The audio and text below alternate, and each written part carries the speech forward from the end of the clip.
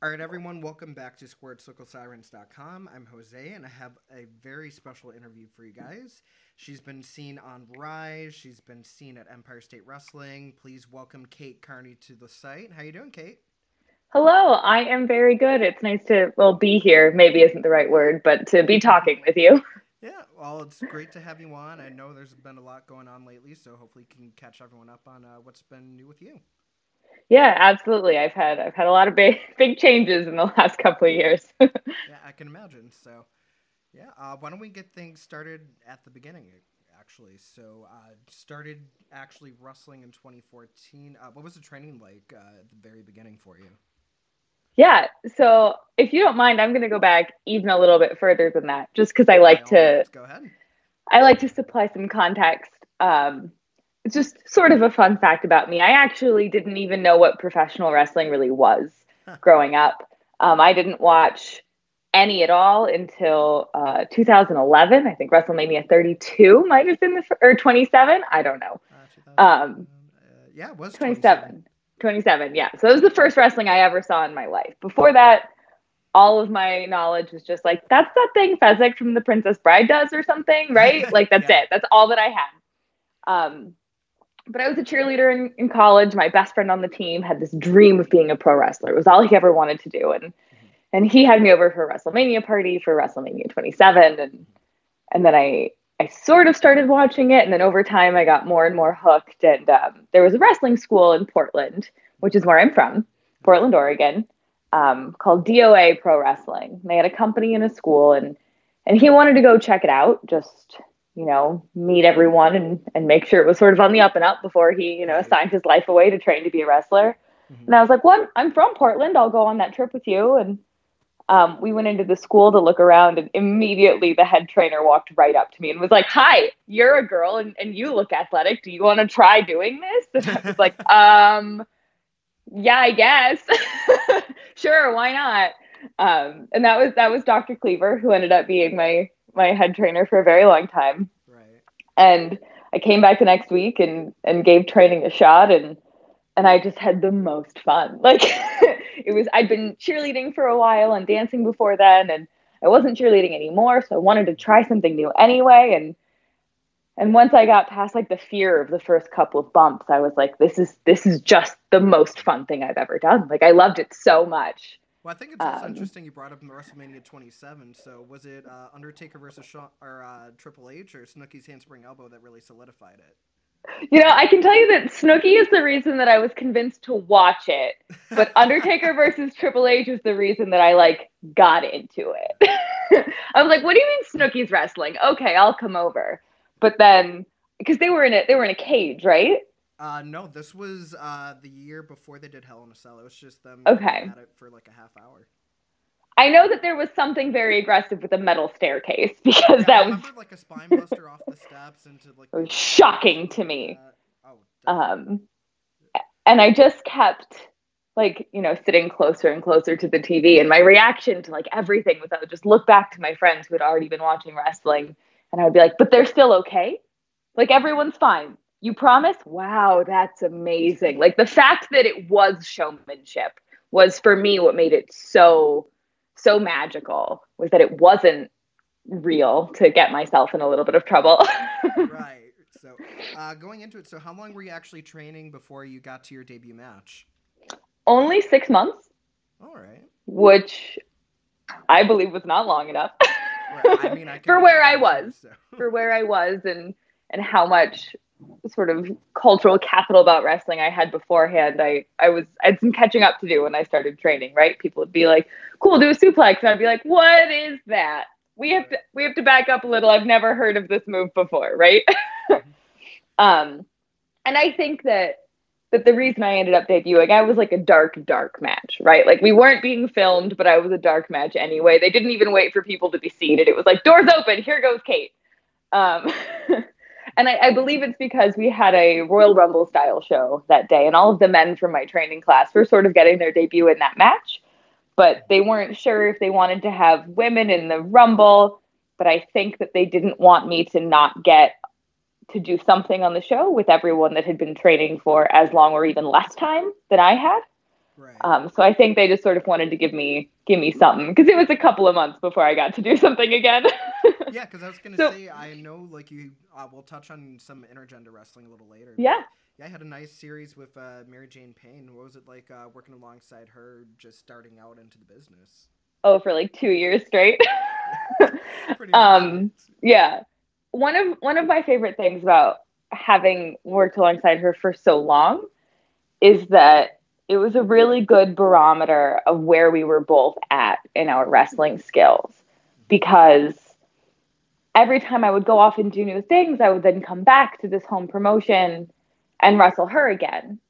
So when I was about, and I know we'll get here later, but when I was about to move out here to the East Coast, um, they gave me a little bit of say in what I wanted to do for my like farewell match. And I very specifically wanted to wrestle her for my last match at this company, because she had been my first match at this company, and because I wanted to prove to myself how far I had come. And I just recently actually watched my very first match against her, and then my last match in the company, and they're nothing alike. Like, I don't know that you can even tell that I'm the same wrestler in these two matches. So it was really important to me, I think, to get to wrestle alongside the same person for so many years on and off.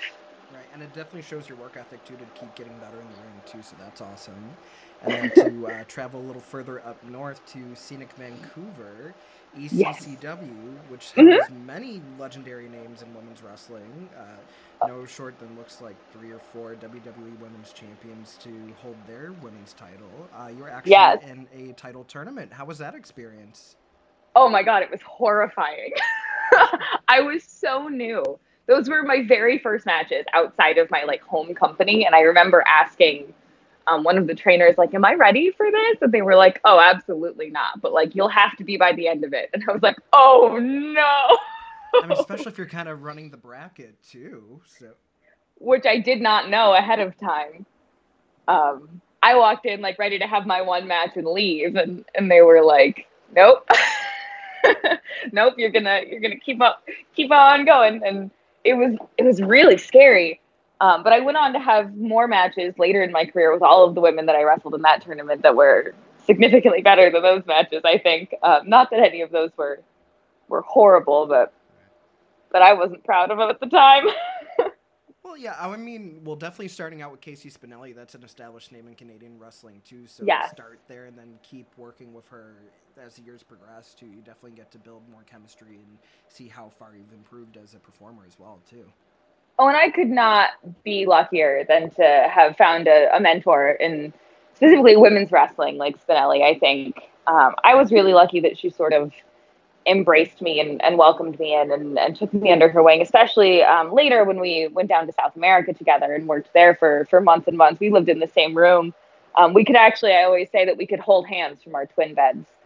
So the fact that we got along, and she really took an interest in me, and valued me and wanted to help me get better, was just monumental for my wrestling skill. Right, and I think it just makes more sense to go into what you were doing down in Paraguay with Luchando en Las Americas. How did that Yeah. opportunity come up? Oh my God, timing and luck. Absolutely. Um, there weren't that many women in the Pacific Northwest area. Like you mentioned, there were a couple of names that would go on or had gone on to do big things already, which meant that they were less available for opportunities like this. Chelsea Green was in the area, but she would be going on to do Japan and Tough Enough shortly.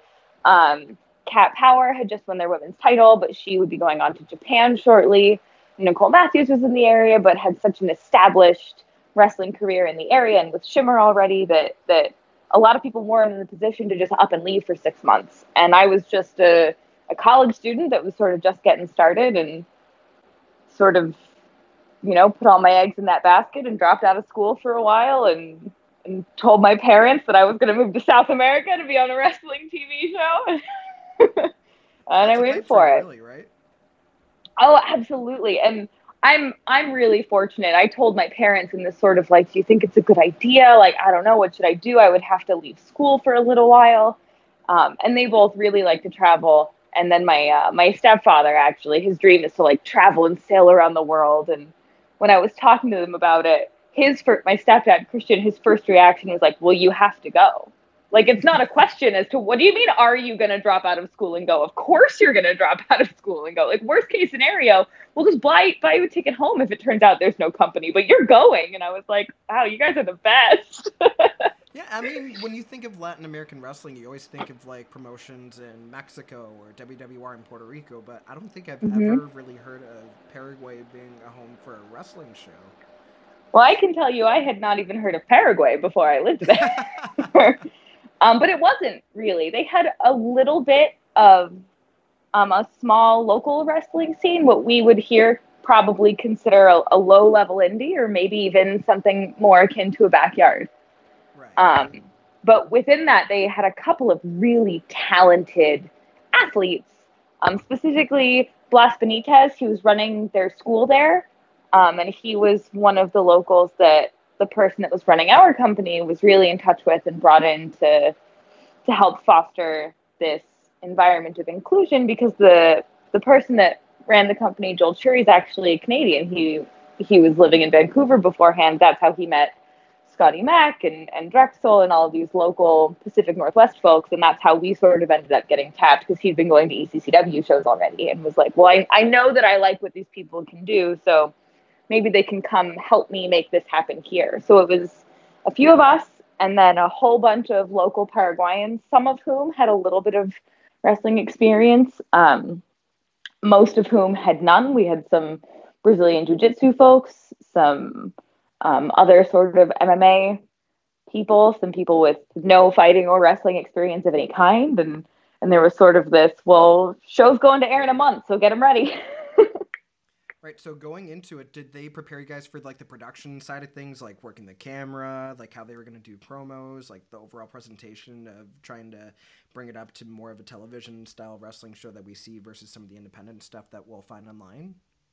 Yeah, they actually brought in some international folks for their production, some people that were from Portland. I'd been working with them at DOA. They'd been, and they'd gone to film school. They're incredibly talented. One of them is still doing some like behind the scenes TV production work, not in wrestling anymore. But so they came down and they were staying with us in the hotel we were all put up in. So we spent a lot of time with them and finding out what they would want. And we had some people, like writing the show, and then they were really there doing all the cinematography and the production and the editing at the hotel, which was great having them right outside, because if something a little wonky happened in a match, you could just go to them and be like, hey, like, that doesn't have to make the final cut if you don't want it to.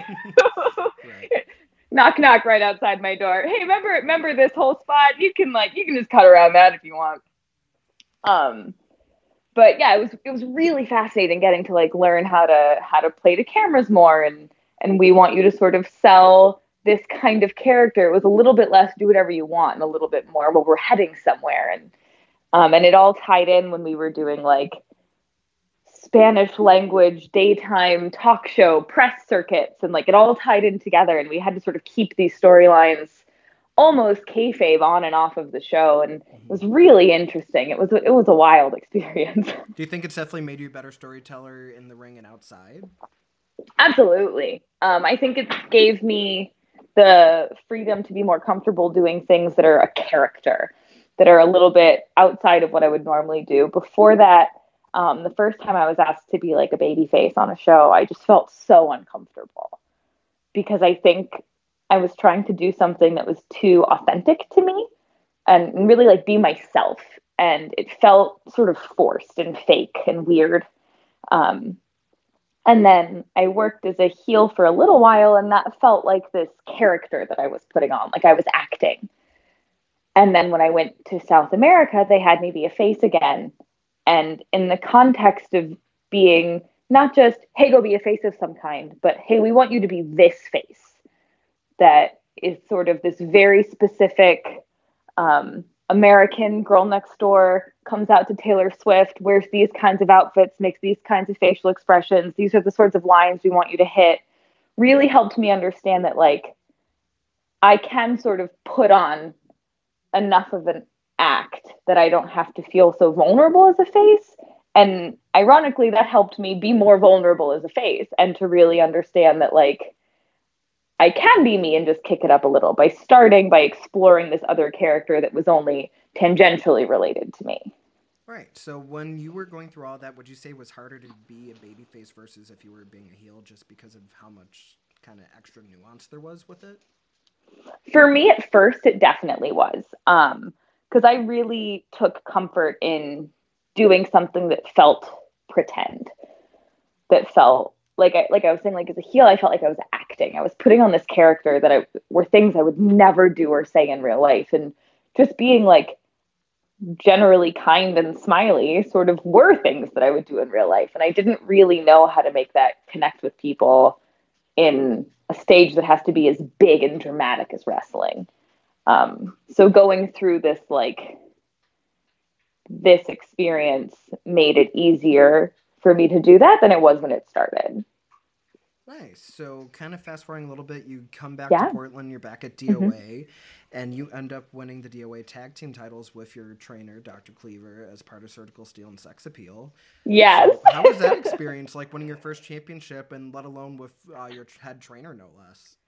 It was truly magical. Like, people always talk about there's this like don't be a mark, titles don't matter, like how dare you get excited or count your belts or whatever. And I see that side of things, but I think that also titles can be made to mean more than that. And for me, that one specifically really did mean something. It was this company that had birthed me and grown me, telling me that they were seeing something more now, that I was ready for something else. And they, when I first started, I told you there were very few women, and I am grateful to have done it. But it's one of the reasons that I wrestled Mary Jane Payne every show for like 2 years, because there just weren't anyone. There wasn't anyone else. And I remember there was a day where we were learning tag team wrestling psychology and tag team moves, and two of the other students that we all came in at the same time and all started going out on the road together, and we're really like a trio in wrestling at first. They were learning all this tag stuff, and they pulled me aside and had me learn to manage instead, which has pros and cons. I'm really glad that I learned to manage. I have spent a lot of time managing exclusively on shows. I've done some TV companies that at the time were like, we're not doing women's wrestling. We have a great manager spot for you. And honestly, I love managing. I think it's so much fun. It's a really different way to interact with the crowd, and I love it. And I'm glad that I was trained in it specifically. I think that there's sort of this misunderstanding that if you've been trained to wrestle, you inherently know how to manage, which you don't, because it's a different skill set. So I'm glad that I learned it. But I remember being upset at the time because they were learning to wrestle more and I wasn't. And I asked them about it. Why? Why are they learning to tag team wrestle and I'm learning to manage? And they said, well, we'll never have enough women here for a tag team women's division. So how did you break the door open to bring about intergender wrestling with that division?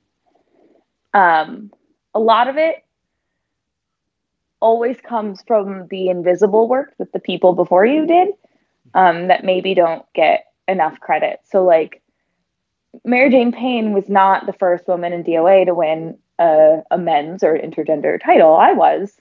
Right. But she was the first one to have taken a lot of really hellacious bumps from dudes. And they often weren't in sanctioned matches. If they were only comedy matches where maybe the men were all dressed up in drag to sort of make fun of her. But she did it first. Enough that it helped open the door. Beyond that, just a few hours north, there was Nicole Matthews winning the ECCW Heavyweight Championship. And people were seeing that and seeing that it works. They were seeing Candice doing what she does and seeing that it works. And a lot of it is that they were just seeing me get better and sort of plateauing. And I was having the same match over and over again. And there were men that I was training with that were like, well, I want to wrestle you. Like, we would have a fun match. Like, this would be a good match that we would have. It doesn't make any sense that we can't have it. So Derek Drexel, who was helping book at the time and who's one of my trainers, sort of was like, I agree, but I don't know how the crowd will feel. So let's do it as a tag team first. And then you'll sort of have this male heavy to counterbalance you if the crowd starts to feel uncomfortable. And once we get the crowd comfortable with you doing intergender wrestling that way, by having this like other man that you can tag to, if the crowd starts to get weirded out, then they'll be desensitized to it, and then we can bring you in as a regular intergender wrestler without having to sort of explain it to the crowd from the very beginning. Yeah. So did they really start to see you as a serious contender in the division just with how they eased into it? Didn't just like go out of the blue, hey, you're wrestling these guys and you're going to go over. So was the crowd really invested into watching you become that contender into a champion? Yeah, I think so. And I had been a heel there since the day I got back from South America. Actually, even before that, 6 months or a year before I even left for South America, I was a heel, and I came back and I kept doing it. And I had enough of that heat behind me that I was able to do these intergender matches as a heel woman against babyface bigger men, and the crowd was there for it, and they bought it and they believed it.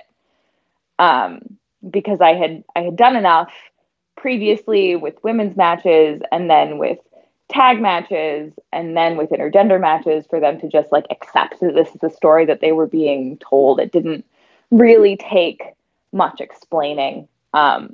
There would be moments where I think because they had seen me grow for so long, the crowd would sort of, like when I won the title, there was this big uproarious like woohoo, and then later they're like, oh right, no, we hate you, we remember now.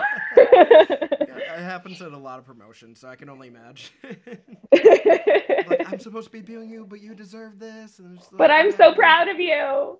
I'll go back to hating you tomorrow, I promise. Yeah, so that's cool. And then also around this time, you started to mix it up with some of the bigger names along the indie circuit. I know one of them would be Su Yung, who had his career renaissance over in Shine. So what was it like working with her? Oh my gosh, she is so much fun. And she doesn't look like it all, but she's also the sweetest.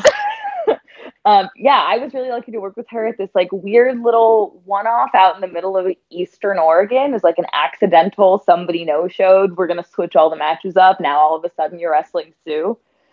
And I got misted like a champ. My skin was red for like 3 days and I was proud of it. And then I got to wrestle her again at Defy. And man, I would love to keep doing so. She's so easy to work with and so fun and imaginative. It's great. Yeah, and then seeing her get to do a lot of stuff with Impact in the Knockouts division is awesome to see how her career kind of progressed into the Undead Bride. So yes, I love what Impact has been doing with their Knockouts division, and having seen all of these people that I've worked with sort of have these interesting character renaissances in that storyline, like watching Chelsea Green develop into this like hot mess, jilted bride character was just mind-blowing. Right, and then the evolution of Allie from assistant to wrestler to how she is now. Just if there's Dark Allie, I can say is that the Impact Wrestling Knockouts have been killing it as far as storytelling goes. It'd be awesome to see you mix it up with them eventually. Oh, well, thank you. I'm lucky to have, not on that stage, but on other stages, to have mixed it up with a lot of them separately. And then going into some more recent stuff, I know you got to be on the first Rise show at a Shimmer weekend in the Rise Championship Tournament. How was it working inside the Berwyn Eagles Club? Because it's such a notorious venue for great women's wrestling. It was wild. I was such a mess about it. I was like shaking on the flight there, and I was afraid to talk to people. Like I was so starstruck. I always talk about how, because I didn't grow up watching wrestling, I'll like meet these people that are legends and just be like, hi, I'm Kate. Who are you? Oh, Jake the Snake. Cool. Bye. Like, I don't know who most of these people are. And then I'm walking into the Shimmer locker room being like, oh my God, I can't talk to any of these people. That's Candice LeRae. I'm going to have to go throw up. Like, I had such a different experience interacting with these like women that I had so admired on indie wrestling versus I was like, oh, I finally get like how my friends feel when they go do extra work. Right. So did they have a seminar that weekend like they've been doing lately as well? Yes. It was a seminar first, and this was the first one that they'd ever done. I signed up for it right away. I was like, Saray and I've worked with her. She's the best. I'm doing it again. I was like, and it's a Shimmer weekend? Great, it's worth it.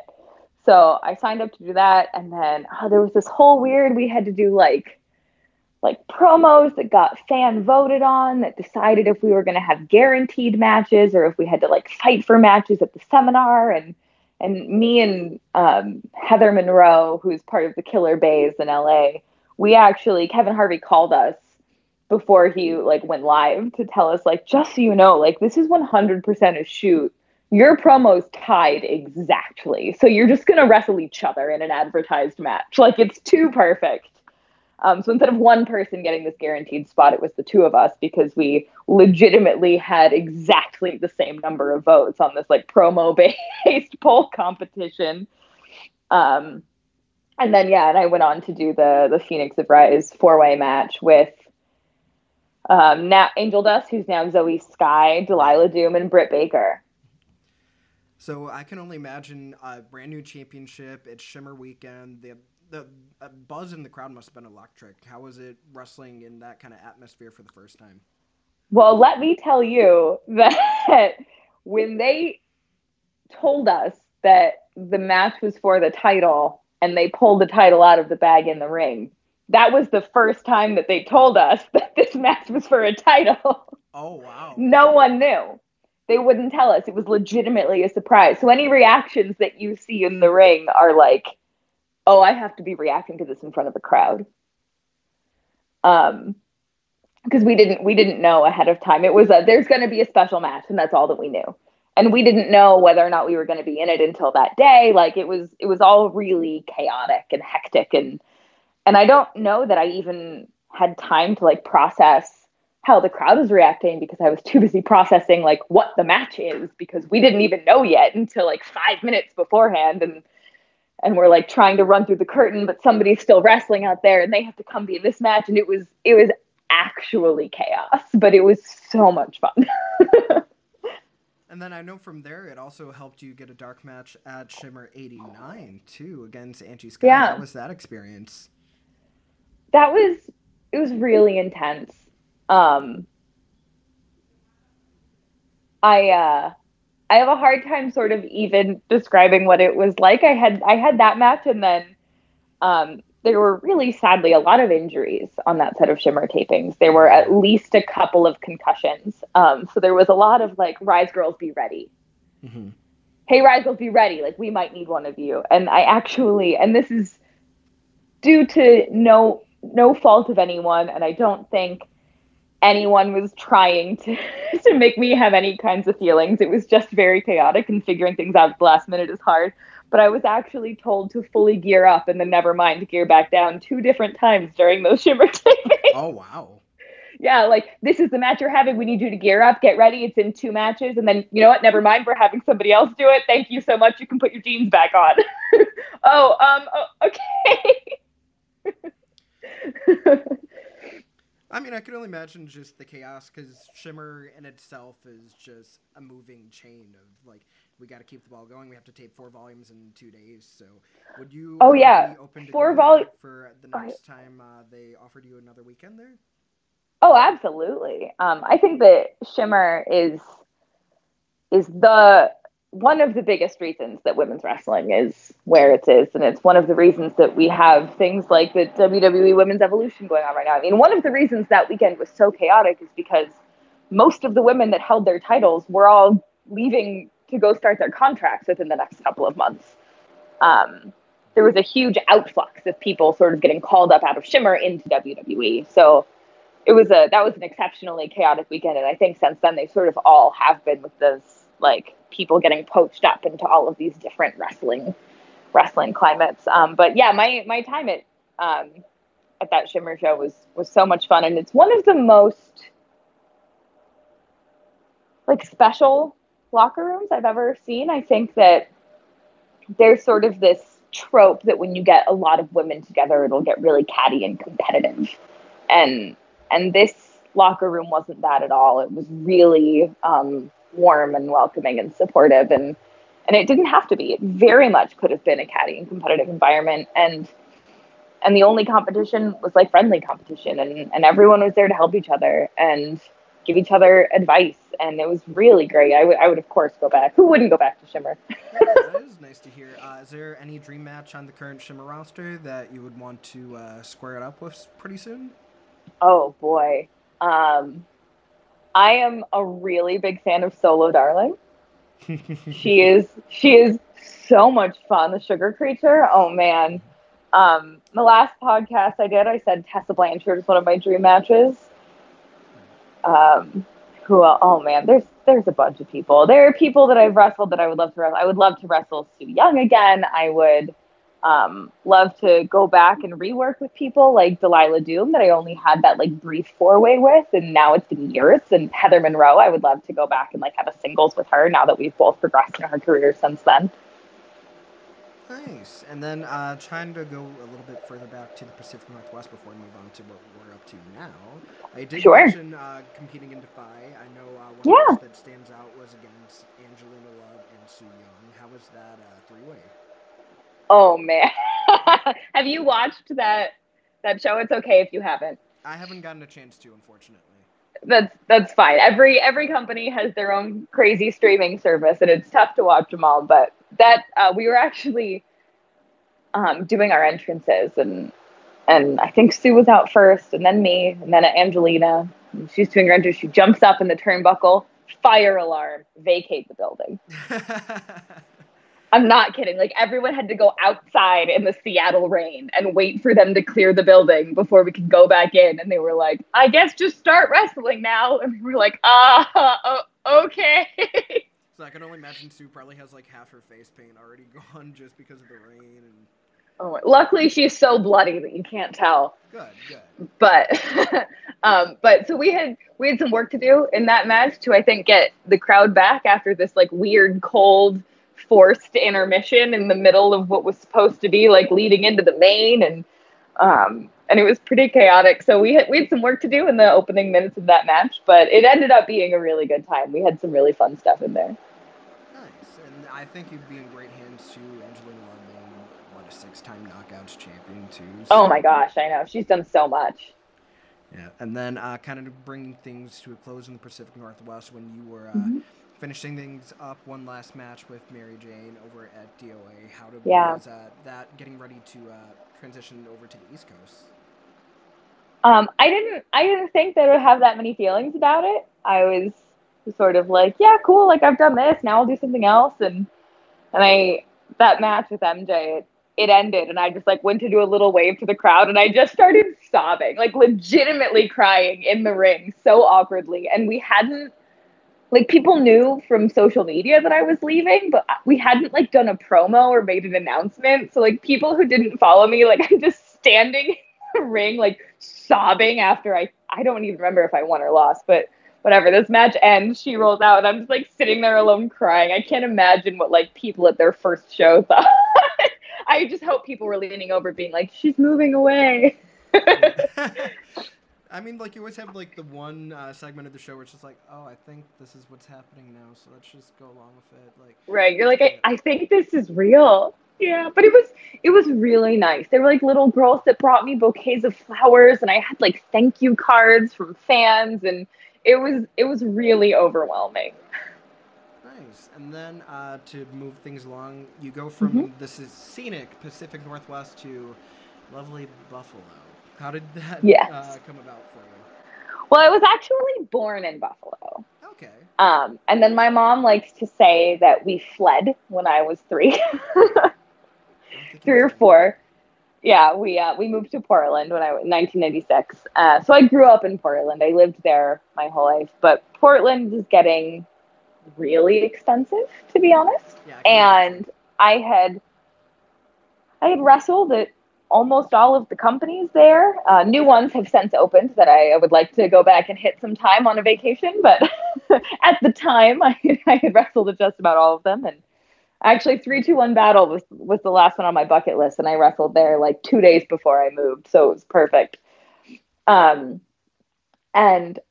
so I have a lot of extended family in Buffalo. I have aunts and uncles here, and you know, all your states are way smaller on this coast. Like, you can actually get to another state in less than 3 hours.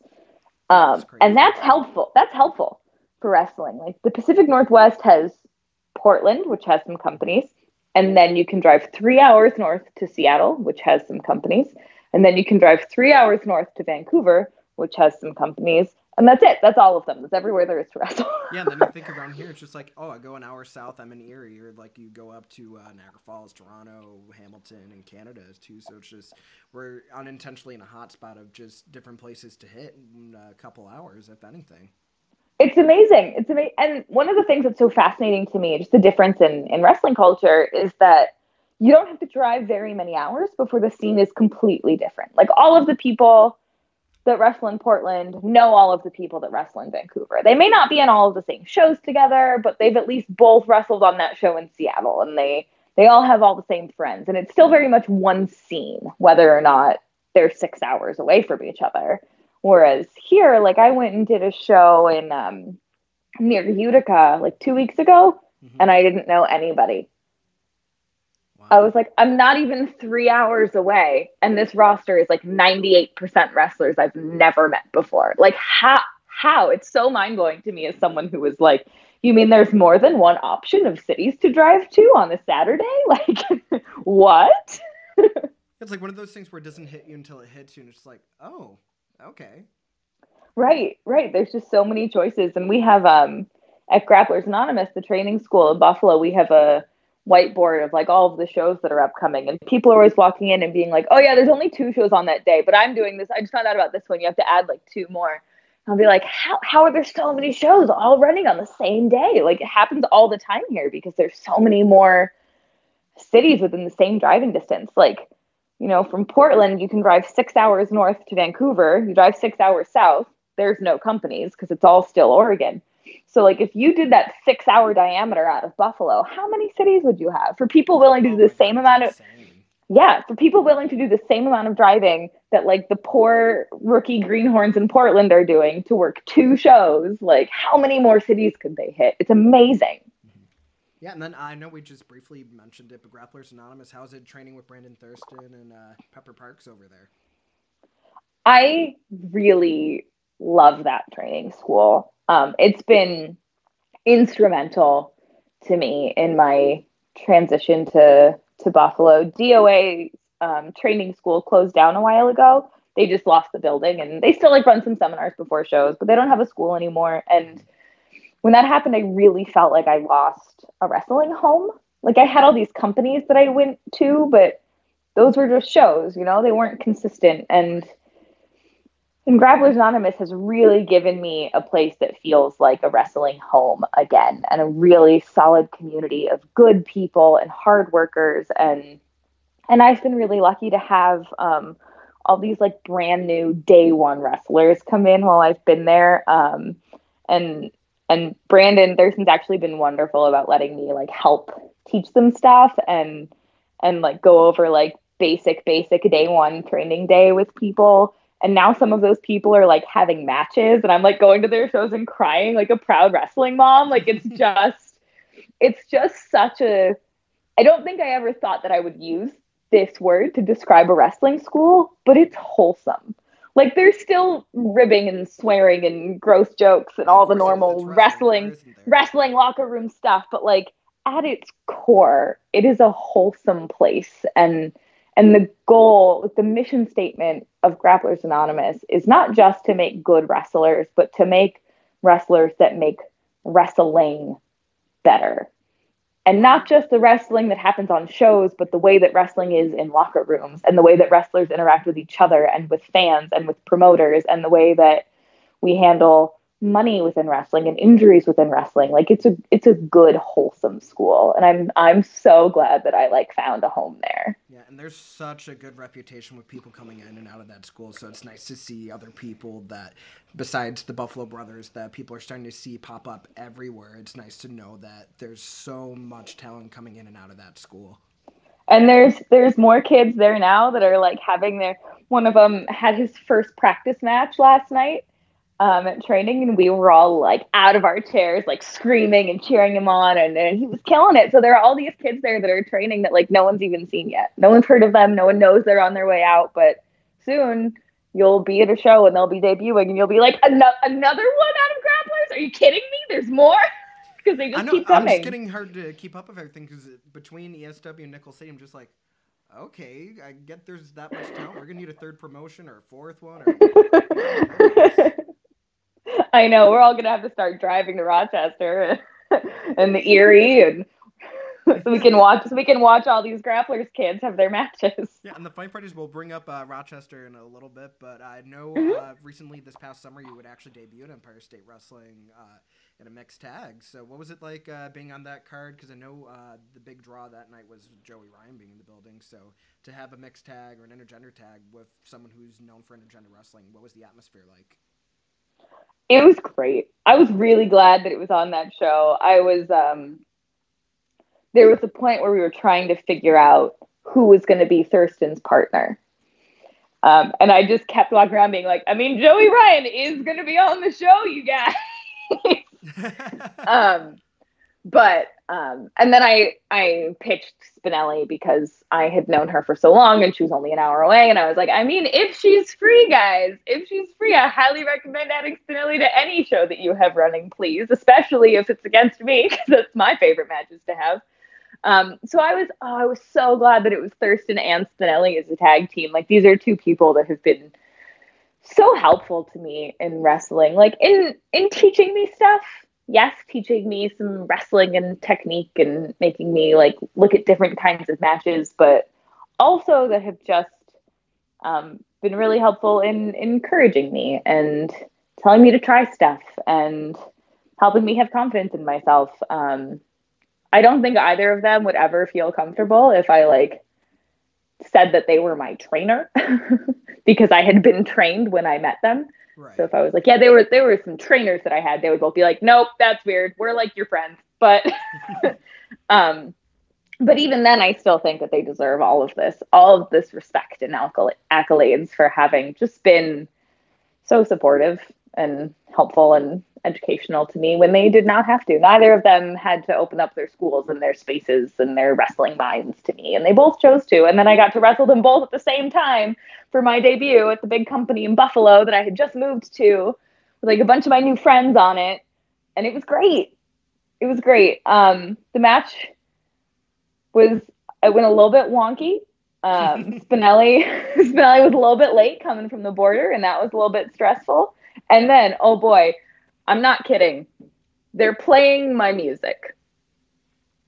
And someone from Grapplers was like, hey, good luck tonight, goes for the high five, misses my hand, hits my eye, pops my contact out. Oh boy, so you're wrestling half blind. Well, no, I'm trying to get it back in while my music plays.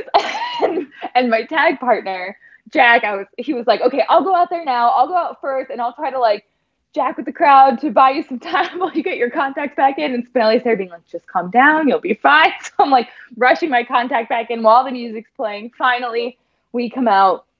I can see again, thank goodness. And then actually about halfway through the match, my partner Jack's shoulder came out. Oh, wow. It dislocated halfway through. And this had happened once or twice before, but it had been better for a really long time, so we weren't that worried about it. And he reaches in for the hot tag, and as he's tagging, he just goes, it's out. So you can see this moment on my face when I get tagged in and I have this like, what do we do? Because the finish is, of course, an armbar. Right. On a dislocated shoulder. And he just pushed through. He finished the match. We did everything more or less as planned. And it was a really impressive showing on all accounts. I think, as I always think about every match I've ever had, that it could have been better, but it definitely could have gone worse. It was at least good enough that I get to keep wrestling there on, it seems like, a semi-regular basis. So. Right, because I know the first time I actually got to see you was this past August when you had Allison Kay's first indie match back after for most of 2018, and I thought you did great. Yeah. Oh, well, thank you. That was terrifying. I was so scared. Have you seen her? Have you seen her? The first indie show I ever went to, it was her and Allie in the ring. It's just like, there's something about Allison where it's just like, you see her come out, she's not so much stoic, but you just have the vibe of like, oh, I won't mess with you, you're good. Yeah. And that's also how I felt. But But it was so much fun. I would love to wrestle her again now that we've like worked once and have sort of felt each other out, and it was a great time. I was really glad that I got to do that. I got a message from ESW with this like, hey, like, do you happen to be free this day? And I was like, actually, yeah, I am. And they were like, cool. You want to wrestle Allison Kay that day in like 2 weeks? And I was like, yes, I do. Even if I wasn't free, I would be free. Thank you. Yeah, I think it's also funny because it was like right after the Mae Young Classic tapings too. So it's just like, I don't know if you could get any more high profile for that kind of first singles match, but I think you. Oh my gosh, I know. And we had some weird, I think because of the classic, there was some weird like streaming rights. So I think we were trying to stream the show, so we had to go on before the stream started. I know that there was some weird like timing juggling due to like contractual Mae Young Classic stuff. Right, so I can only imagine working around like a conglomerate like WWE for stuff Yeah. like that. But yeah, if anyone was looking for that match, I think it's on Power Slam TV, if I remember. Yes, I believe that's where it is. I think the rest of the show aired on Twitch, and that was a Power Slam exclusive. Right. I think. And then going into some other stuff over here, Mm-hmm. I know recently at WrestleBash you were in an intergender battle royal for the last spot in ESW's Halo Cup, which is basically their Money in the Bank. So Right. I know, And they told me I was the first woman to ever do so. Yeah, I know. I saw them. Like, oh my God, she has to do something crazy in there. That was another one actually where ESW was like, hey, are you gonna be at this show? And I told them, I was like, I'm sorry, do you think I'm gonna miss the Spirit Squad? Of course I'm gonna be there. And then they were like, cool, want to be in the Battle Royal? Yeah, I know Mike Mondo was supposed to be there, but something happened, so it's just Kenny. But like, we were all packed in this building in Niagara Falls. The crowd was hotter than I've ever seen an ESW show, and you just see everyone getting major reactions too. So. Yeah. And I was a little bit nervous because I had been I had debuted as a heel at ESW, and once it was this like all men's battle royal, I was like, you guys, like, we all know what's gonna work the best here, right? Like, I just have to come out and go, yeah, that's what I have to do. Like, that's the story. I think, well, if Cloudy's in the same match as you, is anyone really else a heel? Right. Who I then got to wrestle again on the next ESW. I know, and like this ripcord DDT you hit on him, I don't think that was probably one of the smoother moves I've ever seen, just out of nowhere to transition into it. So that was awesome, and just. Well, thank you. Yeah, and I don't know how he does it. It's just like he walks out. First of all, he walks out to like a remix of "Boyfriend" by Justin Bieber. So if that doesn't get you booed, I don't know what will. And then he manages to turn up like the heat stink. I don't know how he does it. And just whoever you're trying to get over as a babyface, just go against Cloudy. Yeah, put him against Cloudy. Yeah, and then no, because that was a 6-person tag we had at the last show. Mm-hmm. So you, the interstate champion Frankie Feathers, and you were guys out of Grapplers, Kenny Brown against Cloudy. Downtown Kenny Brown. Yeah, and Captain Nick Ando. So how was it? Well, first of all, that was the opening moment of the show too. So how was it setting off what was going to be a huge night in the promotion? It was great. I knew that it was going to be a fun match. That was the role that we had on that show, was to just have a bunch of fun, right? Like, you can't have that group of people and be like, okay, if you could have less fun, please. Like that's just all that we had to go out there and do, was have a great time and make sure that the crowd had a great time. Like, yeah, and it was great. Not do the Carlton after the match. I know, like, that's his music, but no, we can't have that. We're gonna run long, like. But yeah, that was a fun match, and Kenny ended up being like a last minute, oh, we need somebody. He's been working so hard at Grapplers. He was here doing ring crew, like, so it was really nice to get to sort of help shepherd him in onto one of these shows. Right, and then I know that night too was actually the first women's main event ESW ever had, which was Victoria and Allie. So how was that locker room atmosphere? Not only having more than one woman there, but like 2 very established names in the business. Was there any sort of exchange you might have had with them, and anything that might have helped you go on that night and just turn it up even more? Right, like more than one woman is a big deal, let alone 3. Like, are you kidding me? It's hard to get 2 in a locker room. But yeah, Victoria was so nice. She was so nice. I was like walking by to do something and she like stopped me and called me over to tell me that she liked my outfit that day, and we just like chit-chatted about how nervous she was for her match, and I was like, "Are you kidding me right now?" Like, if anyone in this locker room does not have to be nervous about like going out and wrestling, it's you, girl. Like, you are everything tonight. Like, what? But yeah, and she was just telling me about how, like, you know, she always still gets nervous because she always wants to go out there and kill it, and that always feels good. Like, when people that have so many accolades and are so acclaimed and successful and amazing, they've been doing it long enough that they're on their retirement tour and they're sharing with you that they still get butterflies. You can be like, I have butterflies, but that doesn't mean I'm not going to go out there and kill it tonight, right? Like, that helps a lot, seeing people that you admire share that they feel the same way that you feel. It was a really nice moment. Yeah, and then, like, I know I always gone on the record and said it, but, like, literally the match that caught me into wrestling was watching Victoria versus Ashley on Raw in 2005, where I saw Widow's Peak for the first time. I'm like, oh, this is what wrestling is? Like, it's such a good move. It's such a good move. Oh my god, I don't know why more people don't do it. It's such a good finisher, like, honestly. Because it's one of those finishers, I think, that like it's hers. Right. So, and then like someone else can do it, but they won't be doing their finisher. They'll be doing her finisher. They just happen to be doing, like, there are a couple moves like that where you can do them, but they're not yours. No one else can use the Stone Cold Stunner and make it theirs. It's always going to be Stone Cold. And I think the Widow's Peak is like that. Like, she was so good at like making that moment that like that's her finisher. You can try, but it's hers. Right. And then kind of going into what's going to be coming up this Saturday, someone that you've had a couple encounters with already, Katie Arquette's going to be meeting you in Fairport, which is just outside of Rochester, for an ESW show. How's it like having this featured match where not only is it you, but it's also another singles match with another women's wrestler?